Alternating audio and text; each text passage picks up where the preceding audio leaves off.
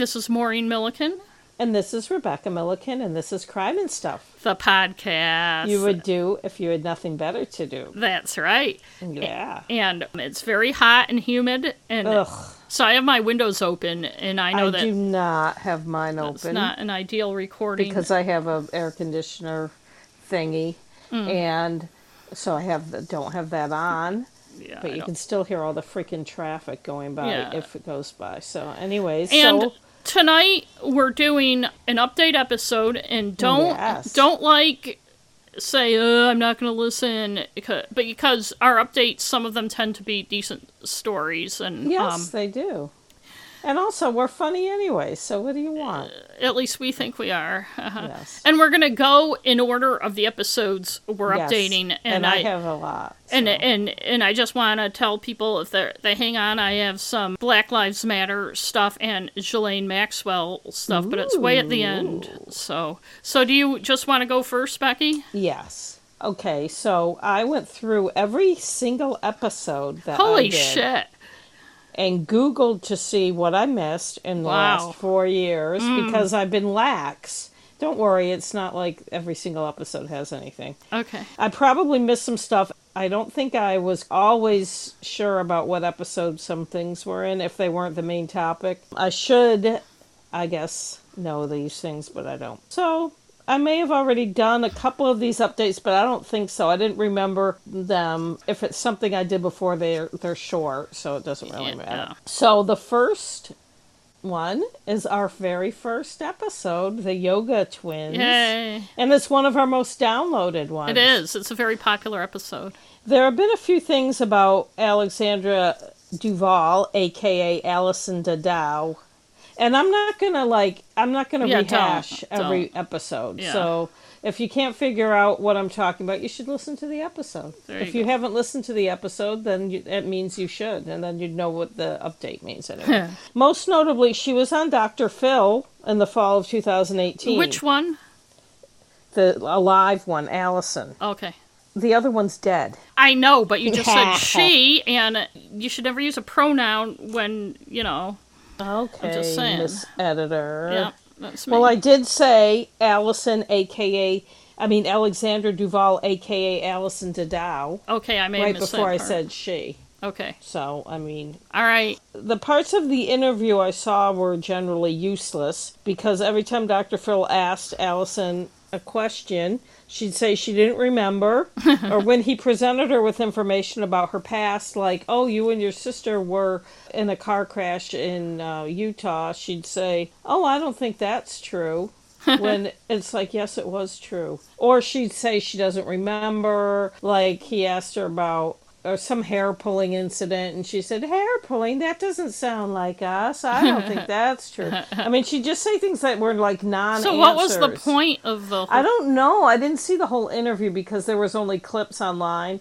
But it didn't seem like he was like trying to pin her down about anything. She seemed really flaky. Talk about an unreliable narrator. But if you listen to our episode on the Dadao Duval twins, you will understand that this behavior is not surprising. The twins, they kind of went through life one step ahead of all the people they conned or used or crossed. And I'm not sure exactly what Alexandria is up to now. I'm sad for her that she doesn't have her twin, but she really does seem flaky. What name is she going by? Alexandria, is she? I think. Okay. Yeah. And Dr. Phil asked her why they changed their names, and she was just like, oh, we just wanted a new start. We weren't trying to hide or anything. We weren't trying to hide who we were. Because I saw... a little defensive, aren't we? Because I saw some cheesy, on some cheesy true crime show recently did them, and they didn't even mention the other names. It was weird. That's weird. Well, there is a movie based on them on Netflix called Twinsanity that came out in 2019. I could not bring myself to watch it after reading the description and seeing the pictures. There are twins that play them. It's not the, Mark Ruffalo, Patty Duke thingy. It looks very sensationalized, and as I've said many times before, I would prefer to watch a documentary. Me too. To a stupid Lifetime-ish. No offense to Lifetime, because I like some of their movies. But, I don't want to see something that's half made up. No, me neither. I'll just watch a documentary. And also, our podcast is much more informative and interesting than the Netflix movie would be, I'm sure. So that's my first one. Episode number 4, Sarah Chiker, the old lady who was abandoned in a cabin in Maine. That was sad, yeah. Victim of con artists. You got to listen to that one. That's a good one. Sarah died on December 18th, 2017, so about a little over a year after about a year after our episode. Right. I think she was 91, and she was living in a residence for the elderly in Freiburg, Maine at the time. Episode 5, Joe Sun, the actor rapist from our Christmas episode of 2016. If you recall, he was a bit player in an Austin Powers movie, and DNA, as the guy from Case Files. I can't say it like him. But DNA identified him 19 years later, or something like 19 years later, as the person who brutally raped and beat a woman in Huntington Beach. He beat his prison cellmate to death, and in August 2017, he was sentenced to 27 years for manslaughter on top of the sentence he's now serving. Oh. So, if you want to hear more about him and other Christmas-related crimes... that was a Merry Christmas. A Merry Christmas episode. Episode 9 was our Women's March episode, and it's not really an update, but Trump still sucks, and actually sucks more than we expected him to. Yeah, just think of all the time that's gone by since we went down to the Women's March in January 3.5 years. January 21st, 2017. Yeah.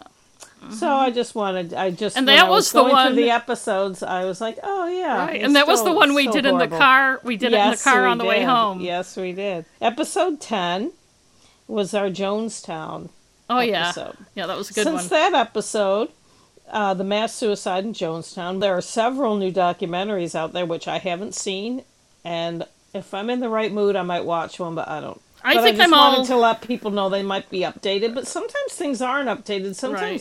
Sometimes the farther away from it you get, there's a different perspective, and it's annoying. If it's something that you lived through or remember when it happened, and then you're watching something 40 years later that the people who are doing it might not even remember it or might have not have been alive, it's kind of annoying. But I thought I'd let you guys know. Yeah, I don't want to sound like I'm going to sound when I say this, but I can't imagine there'd be anything someone could say now about Jonestown that we didn't already hear. The only thing would be they talked to his sons, the 2 remaining sons, which I actually talked about, and I think I'm the only one. You are. In podcasts. But stuff like that, but it's basically going to be the same. Like, I saw several documentaries that had been done over the years, and they talked to the same people who aged, but they said pretty much the same things. No. So I would say the only thing would be new understanding of that type of psychopath. Exactly. You know? And Jackie Spears is still kicking ass as a congresswoman. I was telling Mom, we were watching, she was on something on MSNBC, they were talking, and I said, she was shot in the face. At Jonestown and lived. And Mom's like, really? And I'm like, yeah, she just, Anyway. So episode 12, Uber crimes. Oh. There have been so many. If you Google Uber crime, there are just too many. There are just too many to update. So just be careful whenever you're out, whether you're using a rideshare or a regular taxi or just walking down the street.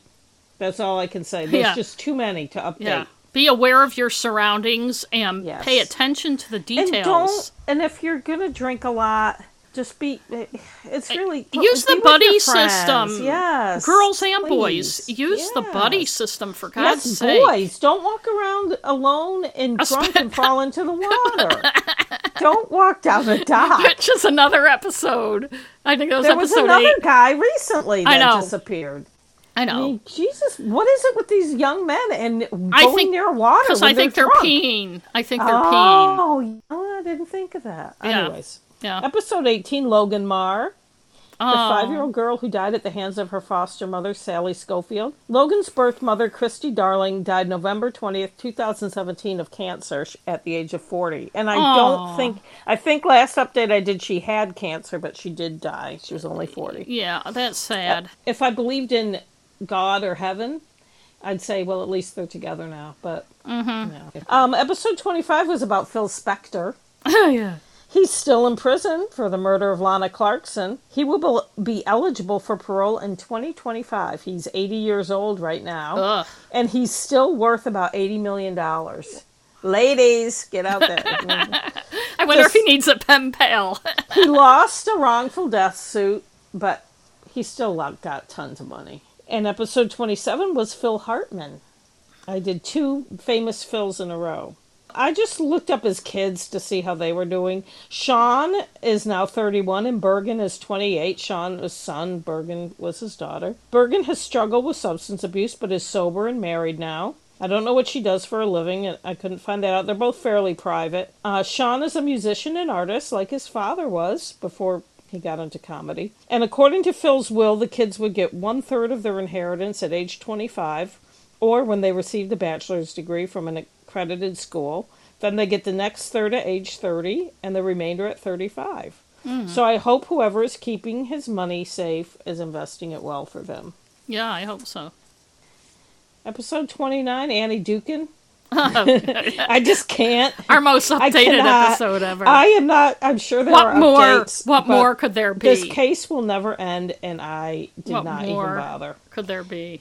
Episode 34, son of Sam David Berkowitz. He's still in prison, obviously. I read an article online from World Magazine, January 30th, 2020, which is a Christian magazine. David is religious now. He won't discuss his crimes except to mention or to maintain that he was part of a cult when he did them, which is a bunch of bullshit. Yeah, it's crap. He's a Messianic Jew, which means he combines Judaism and Christianity, kind of, because he believes that Jesus is the Messiah. Hey, I'm not even going down that road. Okay. He has a blog called Arise and Shine, which I did not look up and have no intention of reading.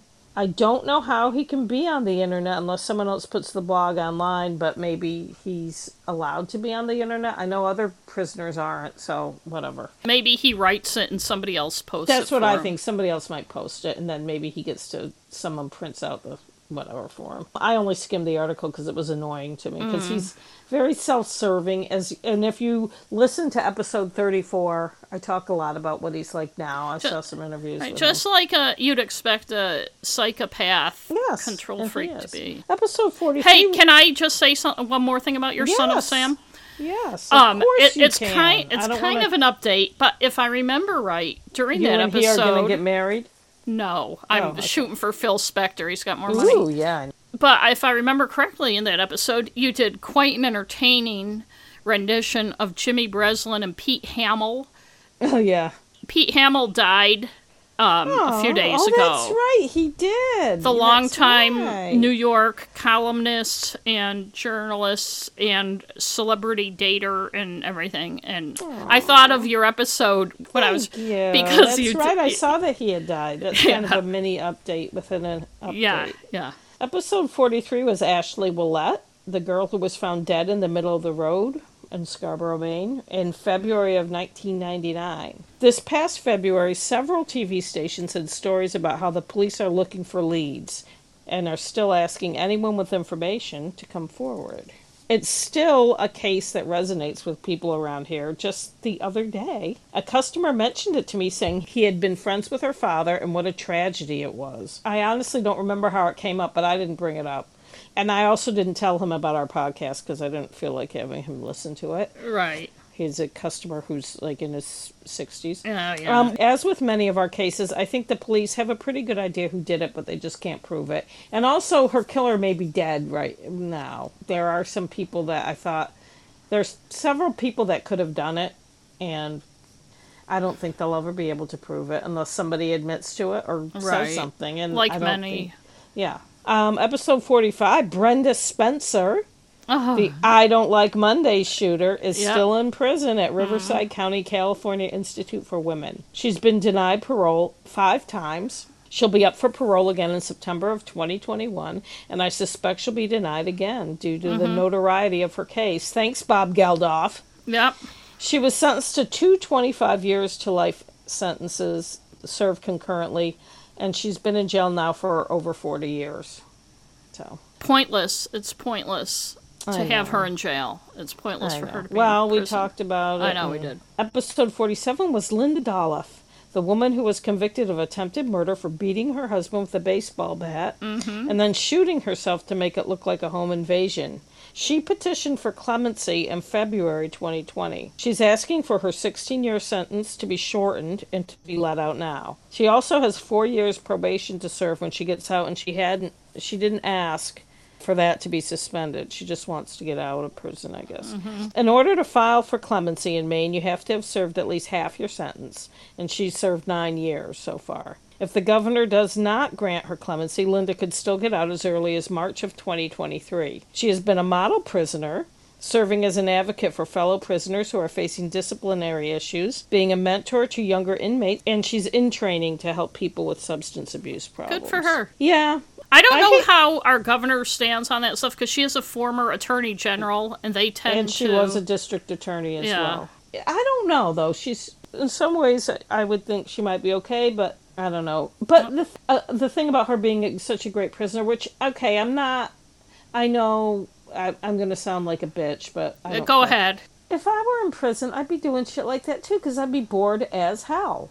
Right. So I'd be like volunteering and doing shit because if you sit around not doing stuff, you're going to end up like those crazy sisters. And you didn't see that season of Orange is the New Black with the two crazy sisters. No, I loved Orange is the New Black, but somewhere I lost my way between two seasons. But I mean, I'm not saying that anybody would do that, and yes, it is commendable that she made use of her time there, but I'm also saying that, I would too, because it kills two birds with one stone. It takes up your time, and it makes you look better than you'd look if you were, shivving the guard or... And it keeps your mind busy, putting drugs up your butt or whatever people do.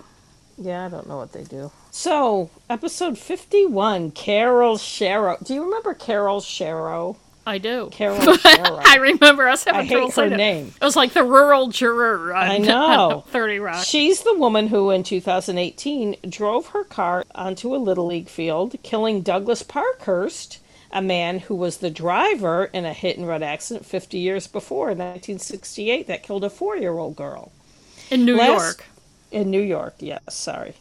Last year, per court order, Carol was committed to the State Mental Hospital in Augusta Riverview Psychiatric Center, formerly AmHigh. Her stay will be indefinite. Carol suffers from bipolar disorder and has been hospitalized several times since 1987. Mental health experts agreed she was not only having a psychotic episode at the time she drove onto the baseball field, but for a long while after that. The judge found her not fit to stand trial and said she had to go to the hospital. And presumably, if she ever gets better, she could stand trial, but she's not going to. They said she's probably going to just stay there. At the time of her arrest, she told police that she was bipolar due to longitude and latitude. Last year, ESPN released a documentary called The Hero of Goodall Park about the strange coincidental story of the two deaths. I have not seen it, but I plan to if I can find it. I'll look for that, about too. They had an article. It was actually on my birthday. They had an article in the paper about it, and I totally forgot that I wanted to watch it. We have to figure out who streams ESPN. I know. In the documentary, Parkhurst's 19-year-old grandson apologized to the family of Douglas Parkhurst's victim, who was Carolee Ashby. It was the first apology they've ever received. Douglas Parkhurst did not admit to the crime until about 5 years before his death, when he was about to be found out.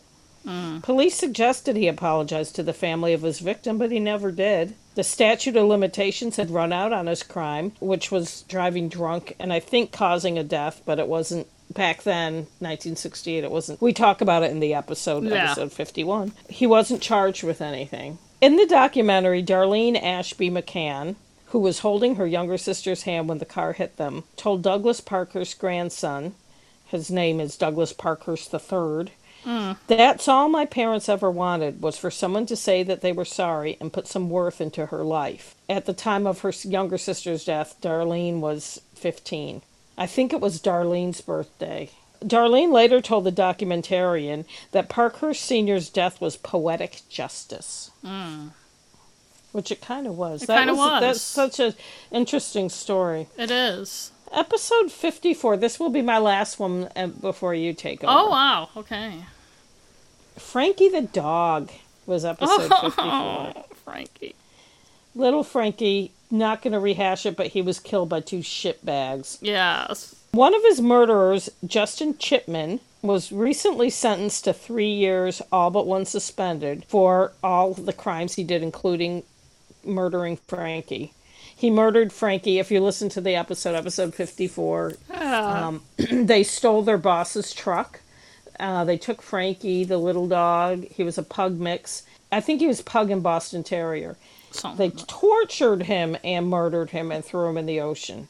And his little body washed up on the beach. His partner in crime, Nathan Burke, is still awaiting trial and has asked for a bench trial. I don't know why he thinks a judge is going to be any easier on him. I know. Well, because the judge will follow the law and not think so much about the poor little dog. Frankie. Anyways, now you had an update. I do.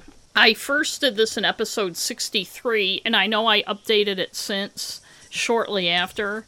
I can't remember what episode I updated it in, but I haven't updated it in a long time, and I should have. So, that said, it was a main mini in episode 63. In fact, I should have done it a few months ago, but dropped the ball. In any case, the case of Stephen Downs, the man charged with murdering and sexually assaulting Sophie Sergey, right, in Alaska in 1993. There was a court hearing that was supposed to happen in April, but it has been delayed by the coronavirus pandemic, but that doesn't mean the legal stuff has stopped.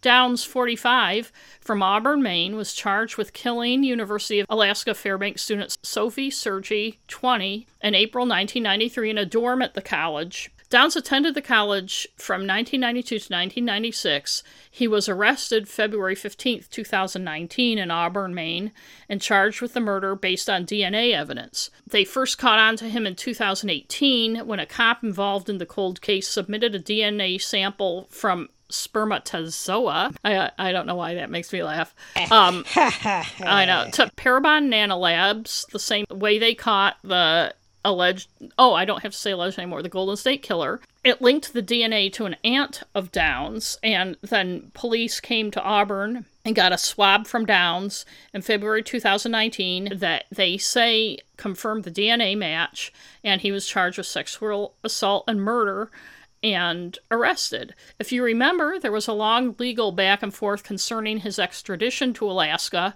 but he was finally extradited several months. Yes, it took for friggin' ever. Right, and it was several months later, and as we mentioned before, he's morbidly obese.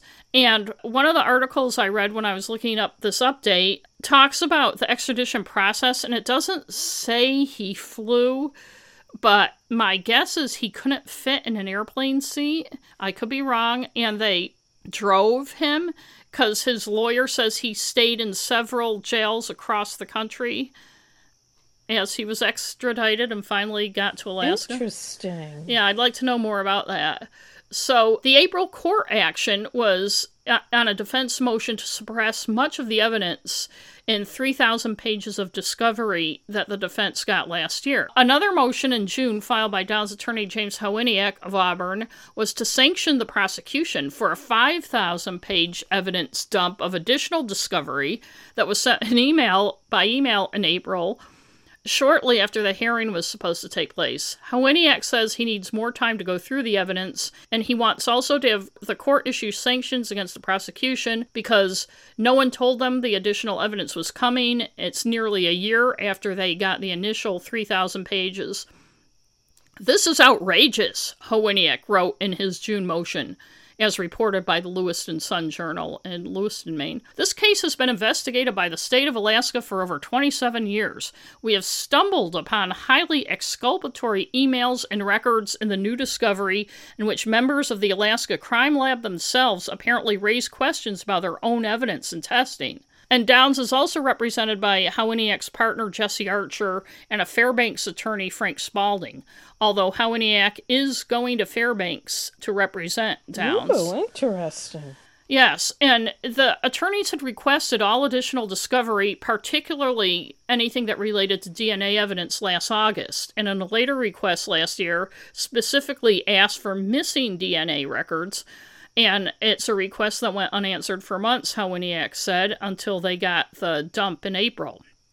In December, Howiniak had sought dismissal of all the DNA evidence, as well as firearm possession evidence, which is basically the entire prosecution case. Sophie Sergei had taken a semester off, but was visiting the school and staying in the dorm with friends because she had an orthodontist appointment in Fairbanks. She was from a little town far away in Alaska, and I meant to write the name down but forgot.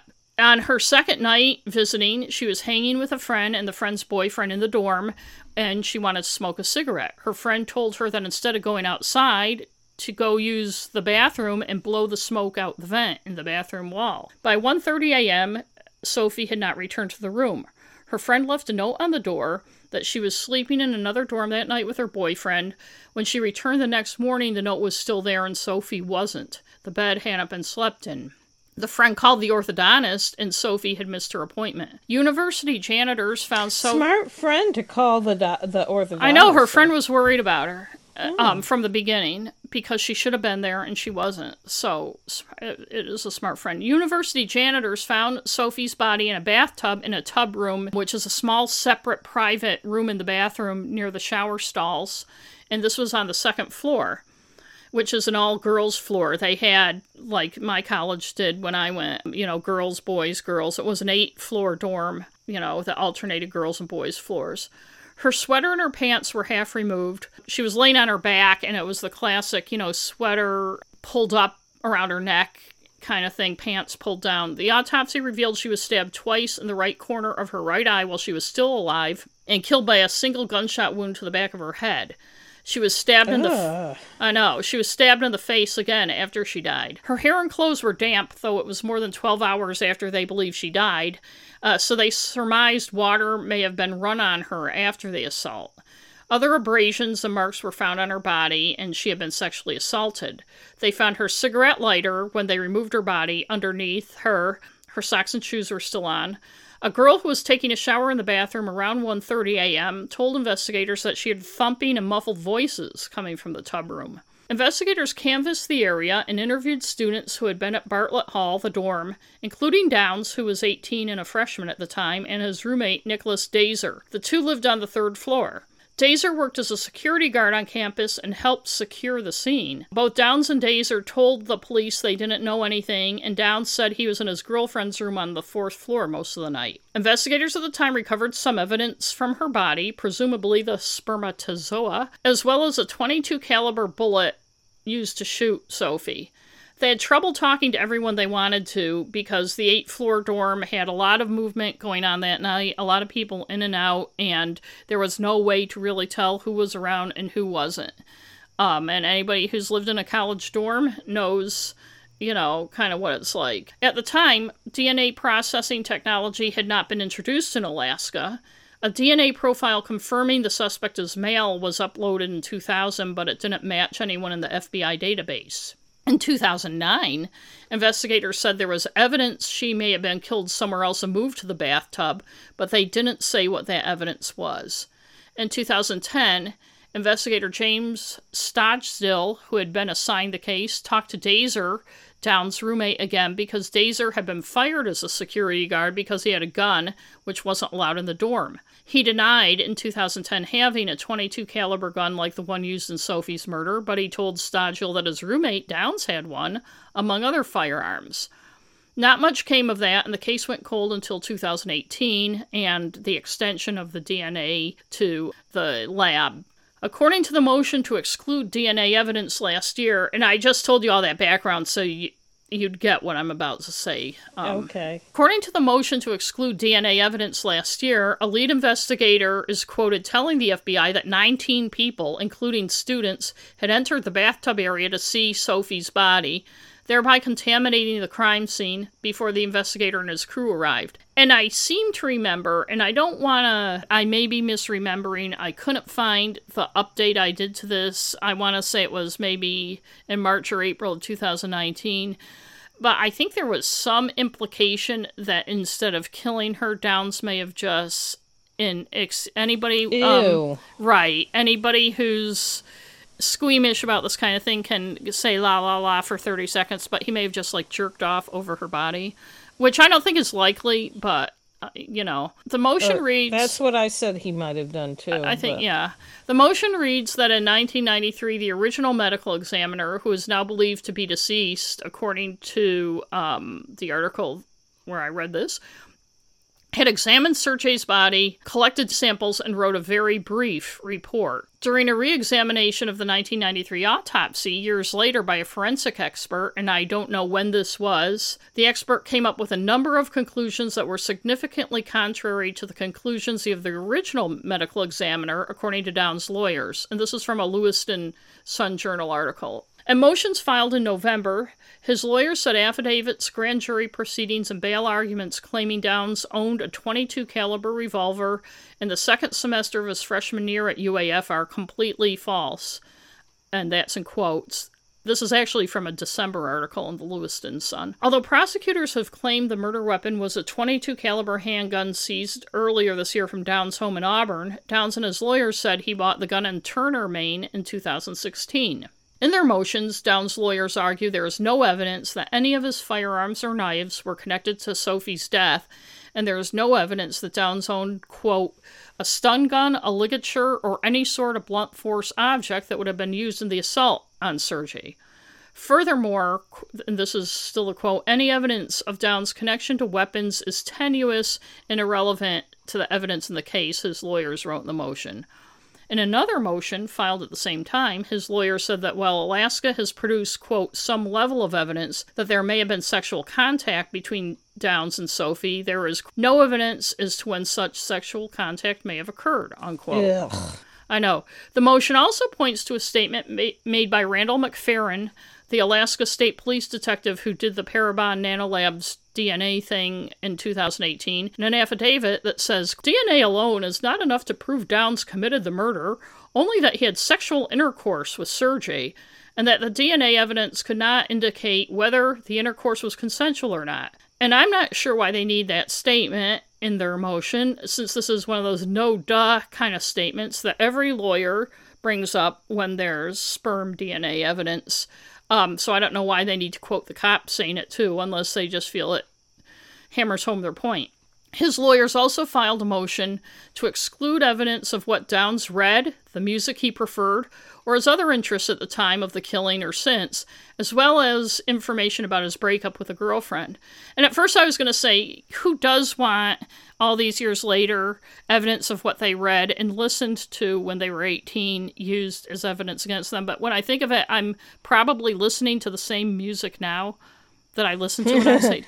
I was just driving down the road yesterday with the windows down with some Tom Petty, the Damn the Torpedoes album blasting, thinking what an awesome album that was, and that came out when I was in high school. So anyway, his lawyers asked at the hearing to establish the alternative suspects defense at trial, and that several alternate suspects weren't investigated as they should have been. When police first caught up with Downs in 2019, he said he remembered the case from the posters that had been up, but hadn't seen and didn't remember Sophie herself. He had worked as a nurse in Livermore Falls, Maine, which is north of Lewiston, a residential home there for disabled people, until he was fired in 2016 and was warned by the state nursing board for a totality of substandard performance. Part of the complaint was 2 female coworkers complaining he had made them feel uncomfortable with some of the remarks he had made, though it didn't specify what he had said. He got his nursing license in 2011 and apparently hasn't worked anywhere as a nurse since he was fired in 2016, though when he was fired he had to sign a consent agreement with the nursing board that required him to complete a course in professional boundaries before his license would be reinstated.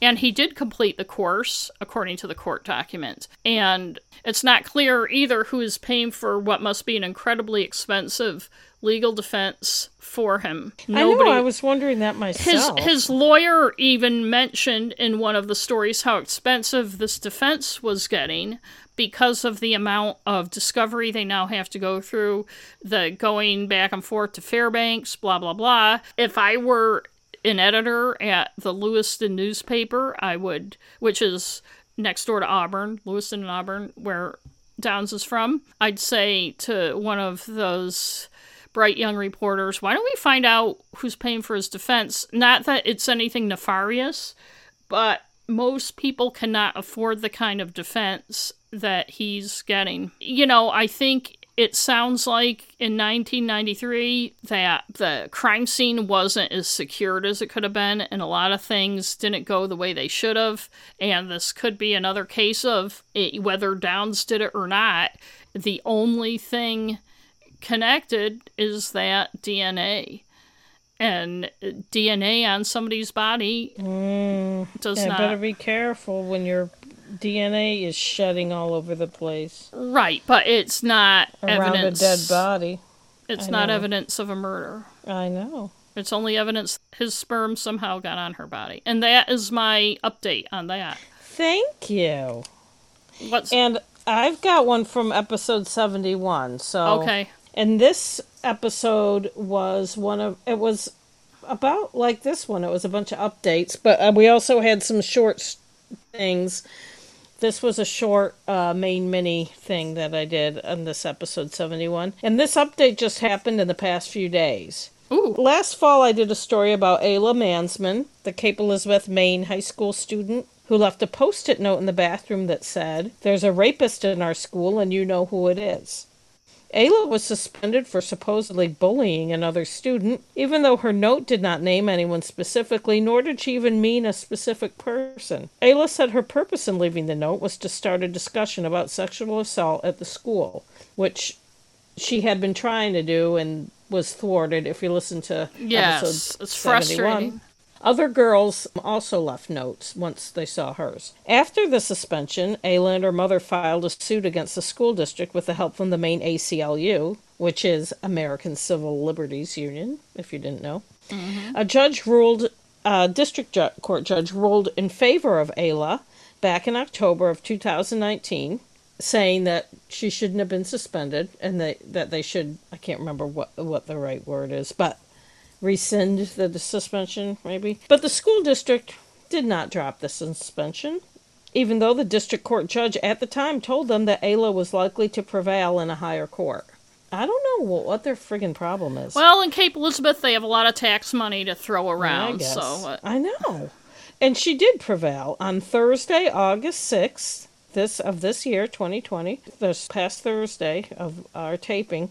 The first U.S. Circuit Court of Appeals in Boston ruled in Ayla's favor. U.S. Circuit Judge Amanda Lynch wrote in the decision, quote, "Indeed, a school cannot suppress speech simply because it is unpopular with or critical of the school administrators." Ayla told the Portland Press Herald, "This is a huge win for survivors, for survivor advocates, for everyone.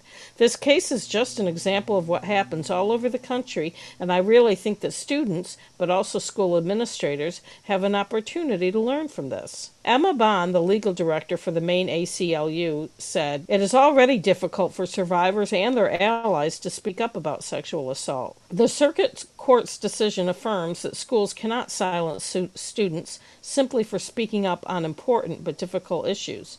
It affirms the long-established precedent that students do not leave their constitutional rights at the schoolhouse door."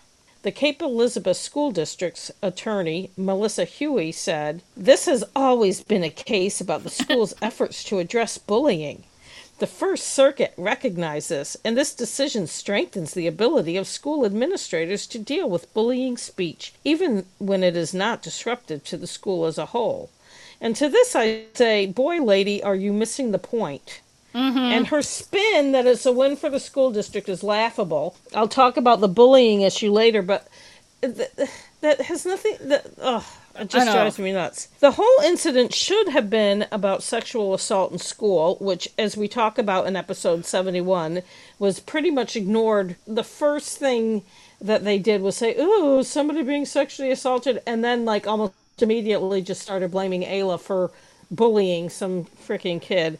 In June of 2020, the First Circuit heard oral arguments on the school district's appeal of Ayla's 3-day school suspension. There were also amicus briefs filed, one by the Gender Violence Legal Policy Workshop at Harvard Law School, that said the way the school bungled the case showed serious Title IX compliance problems. The Cape Elizabeth School District's rebuttal was that the response was mischaracterized, to which I say again, no.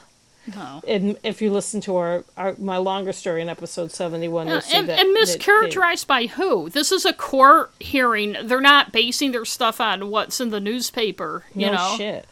In the order, the judges wrote, quote, "We agree with the school that bullying is the type of conduct that implicates the governmental interest in protecting against the invasion of the rights of others. Thus, schools may restrict such speech, even if it does not necessarily cause substantial disruption to the school community. However, for a school to rely on that basis for restricting student speech, there must be a reasonable basis for the administration to have determined both that the student's speech targeted a specific student and that it invaded that student's rights." And obviously, this is me talking now, the court didn't think that the school was being reasonable, which makes Melissa Huey's statement that it supports the school's ability to deal with bullying speech, as she calls it, ridiculous. Right. I mean, and I think we talked at the time, too, that the Post-it notes were very general. Yes. And the school immediately leapt to the conclusion that she was talking about a specific person. Yes, and we talk about him. Right, I mean, one who it could be. Which makes it obvious, you know, it's kind of, talk about begging the question. I know. It makes it obvious then, yes, there is a sexual assault problem in the school if the school officials know who she's talking about in these very general Post-it notes. In the decision, the judges also wrote that they found no link between the posting of the note and bullying of one particular student. And though they thought posting a note maybe wasn't the best way to deal with the issue of sexual assault in the school, that wasn't the issue they were addressing in the appeal. The issue was whether or not the district court was wrong in issuing an injunction on Ayla's suspension, and the First Circuit Court found that the district court was not wrong, that she shouldn't have been suspended. Right. And also on the point that posting a note isn't the best way to deal with sexual assault, she's a student. She tried to bring sexual assault issues. She did, as we discussed that in the original story, that she did try. And she's not the one who should be dealing with it. This was her reaction to the school not dealing with it. That's right. Ayla said, quote, "If we're just doing healing work and justice work, that's not enough. I really hope that the school is able to reflect on their sex ed curriculum and their consent education that happens in school so students really know the right and wrong way to conduct a sexual relationship." Good for her. And I say good luck with that. Yeah. The school district's actions so far don't indicate any of that. They don't seem like they even understand what the issue is. No, they don't. Ayla told the Press Herald that the note incident and the ensuing legal battle, it was national news, brought together a lot of survivors of sexual assault, advocates and activists from across the country. One of them was Daisy Coleman, one of the founders of Safe Bay. If you recall, Ayla's mother, Shael Norris, is an executive director of Safe Bay, a main chapter of it, which is a sexual assault awareness in like schools and stuff organization. Daisy Coleman, who was featured in the documentary about school sexual assault, Audrey and Daisy, committed suicide last week. Ayla said that Daisy had been a mentor. Quote, "She would have been the first person I told about this. We're really sad that she's gone. She is, I know, so proud of everything that is happening. This is a win for her." Wow. And I will say that I'm glad that Ayla won, but I'm a bit disheartened by the response from the Cape Elizabeth School District. Right. They don't seem to get what the issue is. Not that it should matter, but we're talking about one of the wealthiest communities in the state of Maine.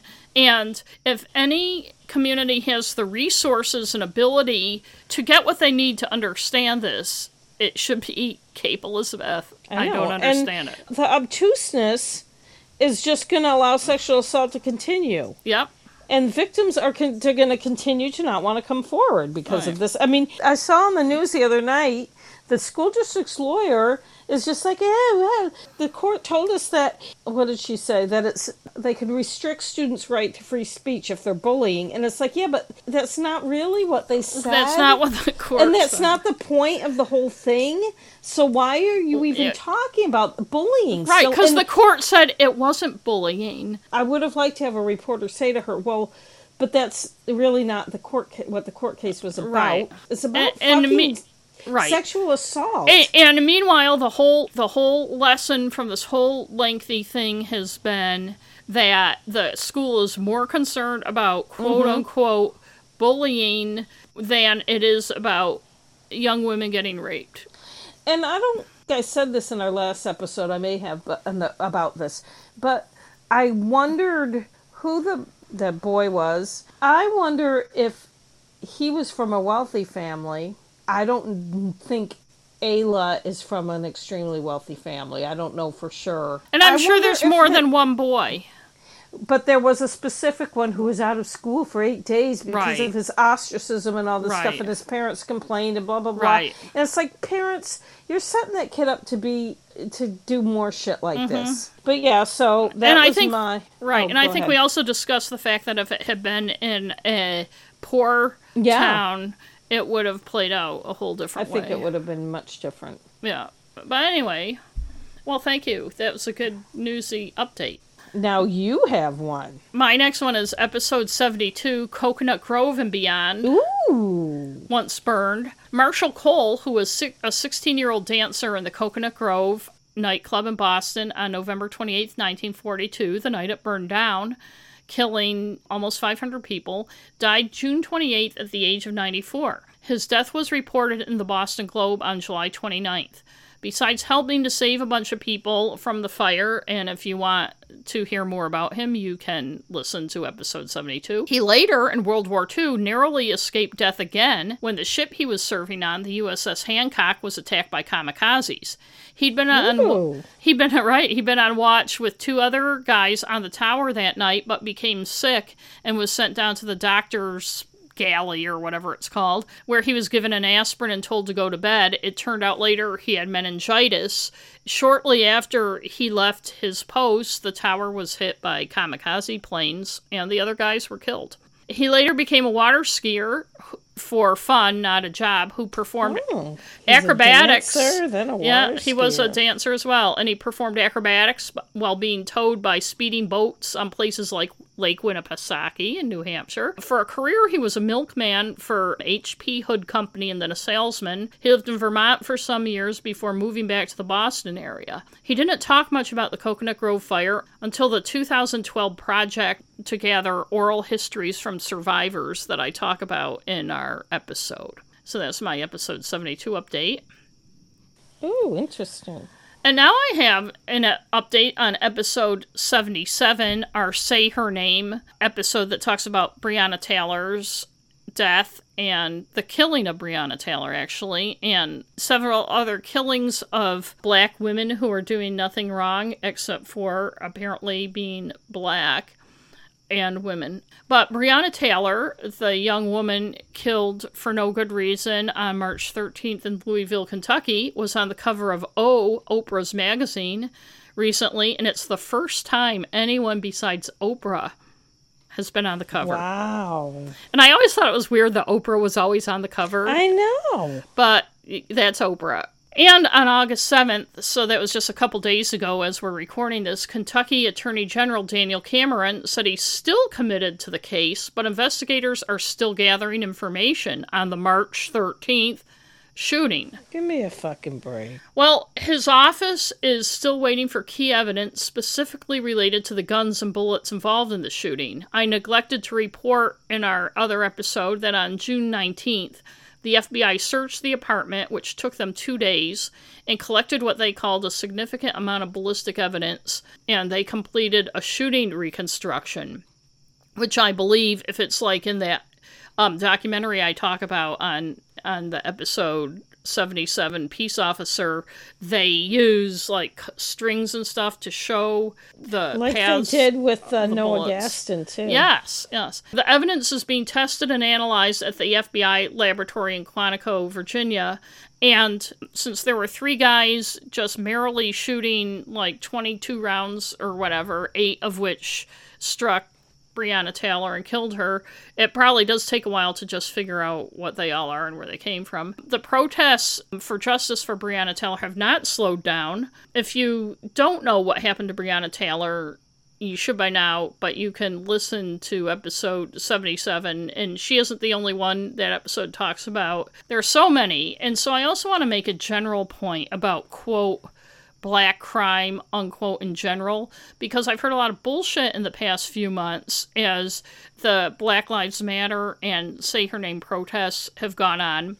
Concerning the white trope that there's more, quote, black crime than white crime, and the police are being kind of unfairly targeted. And I guess it all depends on where you live and who you listen to, if you're hearing this and what you think of it. Since our recording, several cases, probably considered minor in the big scheme of things, and for that very reason, they're startling in a way, have caught my eye. I'll tell you about a couple of them, and then we'll talk about the problem, why they're a problem afterwards. And these are just a few of the stories I've come across in the past month or so. It's just the tip of the iceberg, which just tells you how things are. In June, Victor White, a 32-year-old cook at Tufts University in Medford, Massachusetts, was sitting on his front porch in Lynn, Mass., drinking beer with some friends, when police showed up, saying they were responding to a noise complaint. The cops thought the guy shouldn't be drinking on the porch.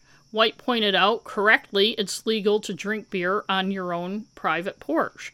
A cop asked his name, and before he knew it, Victor White and his 2 friends were being handcuffed and dragged off the porch. Oh my God. And were brought down to the police station. I think it goes without saying, but I'll say it anyways, the 3 guys were all black. The cops were white. They were initially charged with public drinking. One of the cops, Matthew Coppinger, in a police report, described White as, quote, obnoxious and a highly resistant prisoner. Coppinger wrote that he stepped Give into me a break. Right. Coppinger wrote that he stepped in to assist officers and de-escalate the situation. I love it when they de-escalate by, making it worse. Coppinger says White swore he yelled and otherwise hindered and resisted nearly all aspects of the booking process. He refused to remove a sanitary mask, which the report states is not permitted inside the cell. Quote, we gave him one final chance and told him the mask would be removed from him by us if he did not do so, Coppinger wrote. And I gotta tell you, I don't want to be in any fucking jail without my mask on. Why can't they wear a mask once they're in the cell? What difference does it make? Because cops are assholes. Then Coppinger and another cop, quote unquote, guided White onto the floor to stop his violent behavior, the report said. The 2 cops continued to tussle with Victor White, the black guy. Eventually, the officers removed his mask and locked the cell. White was then charged with not only public drinking, but assault and battery on a police officer, resisting arrest, and disorderly conduct. The charges have since been dropped, and the Essex County DA launched an independent investigation. The cop, Matthew Coppinger, resigned. And more about that in a minute, but last week I was reading the Washington Post and came across an article about 2 young women, both black, who were taking their kids, both babies, toddler age, about a year old, to the mall in Washington, D.C. This is the mall where the monuments are, not a shopping mall, to splash in the fountains at the World War II Memorial. India Johnson, 26, and Yasmin Winston, 25, were getting the kids out of the car and checking that they had everything, the diaper bags and stuff. They were parked on the street on Constitution Avenue.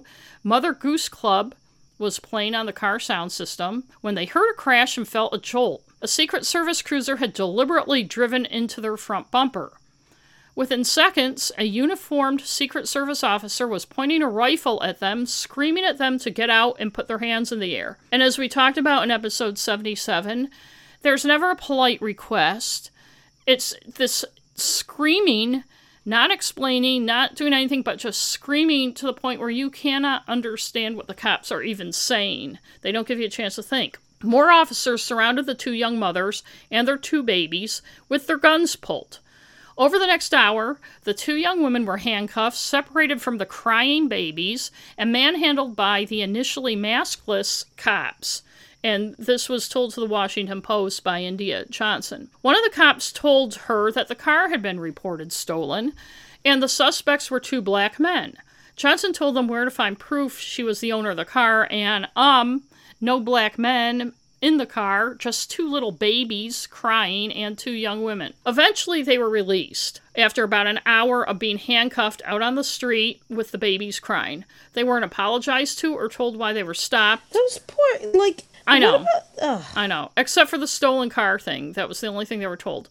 The day I read that story in the Post, and it had happened maybe 3 days before it was in the Post, I was watching the news later that day when I saw a report I thought was the same story. Yet it had some weird differences, like there were more people and stuff. Oh wait, it wasn't the same story. A few days after the Washington, D.C. incident, Brittany Gilliam in Aurora, Colorado had taken her nieces, sister, and daughter out for a day at a nail salon. The girls were 17, 14, 12, and 6. They were parked in the salon... Yes. Yeah, they were parked in the salon parking lot when Aurora police pulled up behind them, got out with guns drawn, and yelled for them to put their hands out of the window and to get out of the car. They got out and were ordered to lie face down on the pavement. Brittany asked more than once what was going on, and the cops wouldn't tell her. Everyone, including the 6-year-old... Oh, I saw that video, the little girl face down, that made me very angry. Right, were handcuffed. All of them. Gilliam said her life passed before her eyes. She was sure she was going to get shot. I think she had good reason to be afraid of that. The police then told her the vehicle had been reported stolen. She said she'd reported it stolen in February, but that had been cleared up, this being July and all. She offered to show them the registration and insurance paperwork. It turns out the SUV the cops were looking for was similar to Gilliam's, but had plates from another state. After they realized the mistake, the police took the handcuffs off everybody and apologized. This one was caught on cell phone video, and as Becky mentions, if you've seen it, the little girls are hysterical, which I don't blame them. Newly appointed Aurora, Colorado Police Chief Vanessa Williams said it's department policy that when they come across a car that's been reported stolen to do what's called a high-risk stop, which involves drawing weapons, ordering occupants to get out of the car, and to lie prone on the ground. But she also said officers also need to learn to deviate from the process when different scenarios present themselves. Gilliam says, though, it never would have happened if it had been a car full of white women. And that's the crux of the whole black crime thing. The charges against Victor White, the incidents with these women, both in D.C. and Colorado, just days apart, would not be happening to white people. Even as we speak, on a warm August night, I bet there are white guys all over America, and certainly in Lynn, Massachusetts, drinking beer on the porch of their house with no fear at all that police will hassle them. Police can blame policy, but obviously they use different standards when it comes to different races, and I'm not saying anything any of us haven't heard a million times before, but I guess we have to keep saying it. I scoured the internet for something similar to what happened to the two different groups of black women happening to white women. I couldn't find anything. I couldn't find anything even remotely similar to that. I'm not saying it's never happened, but I couldn't find anything. The DC women felt empowered by recent events to approach the Washington Post with their story, and someone in Colorado had cell phone video on the action, and I even wonder, even with that cell phone video, if it weren't for the stuff that's been going on since May 25th when George Floyd was killed, if anybody would have cared about that cell phone video. We know that all over the U.S., even now, even with the Black Lives Matter and Say Her Name awareness, these things are going on and continue to go on every day. These three things are just a fraction of what I've seen in the newspapers that I read in the past weeks. Racism in law enforcement creates quote-unquote crime that doesn't exist. If it hadn't been for recent publicity, Victor White would likely still be charged with public drinking, even though he's allowed to drink on his porch, assault on a police officer, resisting arrest, and more. And I don't know about you, but I do not believe the cops' version of somebody resisting arrest. He was, I'm sure, asserting his rights and not being listened to. We've seen plenty of videos, not only of George Floyd, but of plenty of other people over the past few months who are asking, what's going on? Why are you arresting me? And the cops don't give a shit and are handcuffing the person, pushing them onto the ground, and doing worse things to them. We create situations that either conjure crime where it doesn't exist or make for living in economic conditions that sow crime with racism at the root of them. Coppinger, the cop who resigned after the Victor White thing, the one who wrote the report saying how difficult he was, told the Boston Globe that he followed department policies and procedures during the altercation, but that Lynn police, quote, needed a scapegoat given the current environment around policing. It's a tough time to be a cop, he said. And I'm sick of hearing about the, quote, war on cops, or whatever you want to call it. Instead of them feeling sorry for themselves about how tough things are for them right now, maybe they ought to start reflecting on how tough things have been on Black, Latino, and Native people in America for the past 4 or more centuries. But until that starts happening, this kind of shit isn't going to end. And that's my episode 77 update. My final update is episode 78, Ghislaine Maxwell. And there's a lot of background stuff that's coming out since we last recorded, and I won't get into all the salacious stuff. But the one piece of news that's happened is that on July 31st, a federal judge, unsealed hundreds of pages of deposition transcripts and other documents related to a 2016 defamation suit brought from Virginia Roberts Giuffre, I can never pronounce her name correctly, the young woman who's kind of at the center of a lot of the stuff against Ghislaine and Jeffrey Epstein. I'm not saying that right. But the 47 documents include a deposition given by Epstein accuser Giuffre, the draft of a memoir she was writing about her experiences inside the sex trafficking ring, and email exchanges between Maxwell and Epstein. What wasn't unsealed was Maxwell's deposition transcripts from that. And a judge issued a delay on unsealing those documents with no explanation. Maxwell's attorneys have said that the release could prejudice a jury and her right to a fair trial, her trial scheduled for next July. The prosecution argues that those depositions should not have been sealed in the first place, and it'll be brought up again in court in September. And that is... I can't wait for her trial. I know, me neither. Ooh, I hope it all hopefully she'll comes up. Stay alive until then. And because of the nature of our episode today, we're not doing our NNW. Ooh, but I do want to do an update on my one from last time. Okay. When last we talked, I was obsessively reading, hate reading. I wouldn't really call it hate reading. I'd call it maybe annoyed reading. The Ian Rutledge series by Charles Todd. Ian Rutledge is a Scotland Yard detective who's come back shell-shocked from World War I. And if you listen to my review, I have many issues with the books. Not enough to stop reading them. No, I can't. I at some point will have to. I think I've just gone COVID crazy. So I have some issue, but I'm on my 14th one now. I think when I reviewed them, I thought the mother-son couple that collaborates on them under the pen name Charles Todd, I thought they were British, but they're actually American. And so it's that weird phenomenon of American mystery writers writing British mysteries. And I don't know if there are British... That. I don't either. There's Elizabeth George. There's what's-her-name who wrote the Richard Jury ones. But, I don't know of any English... British writers who write American mysteries. Maybe there are some and I'm just not aware. But I have nothing better to say about the writing than what I said last time. I do not have any after, I think I had read 6 or 7 books the last time and I've read 14. They go fast. You've read 14 books. I'm on the 14th. Oh, God. Well, they go fast. It's like a book a day. Well, I was on vacation for some of that. But, I read before I go to bed, But one of the things, though, I've thought while I'm reading them is, and I think, Becky, I mentioned this to you, is that they remind me of when I'm writing, and it's like even pre-first draft when I'm just trying to get the story down, so I kind of say what's going to happen without kind of filling it out with dialogue and making it better, and that's what some of this is. But again...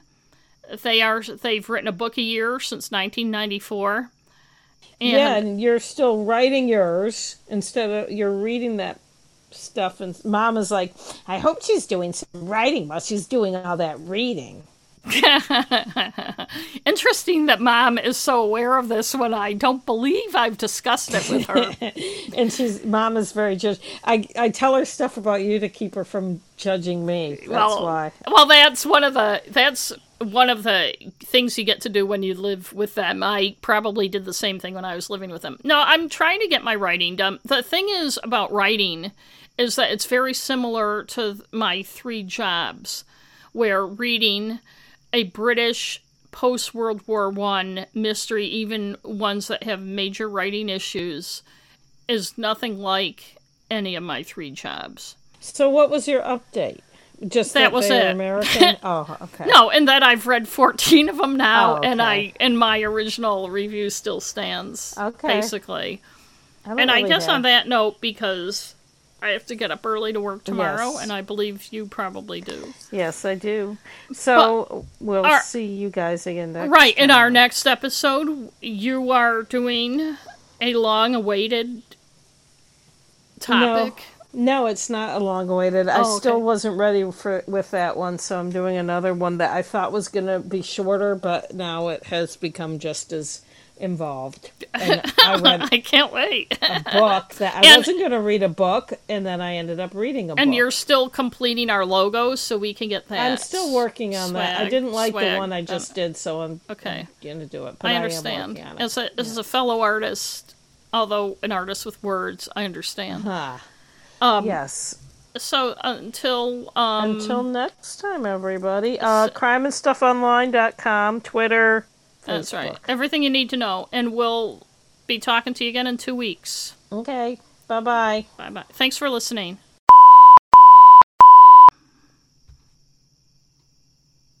Are you still there? Are you still there? Are you there? Yeah. How long have you been gone for?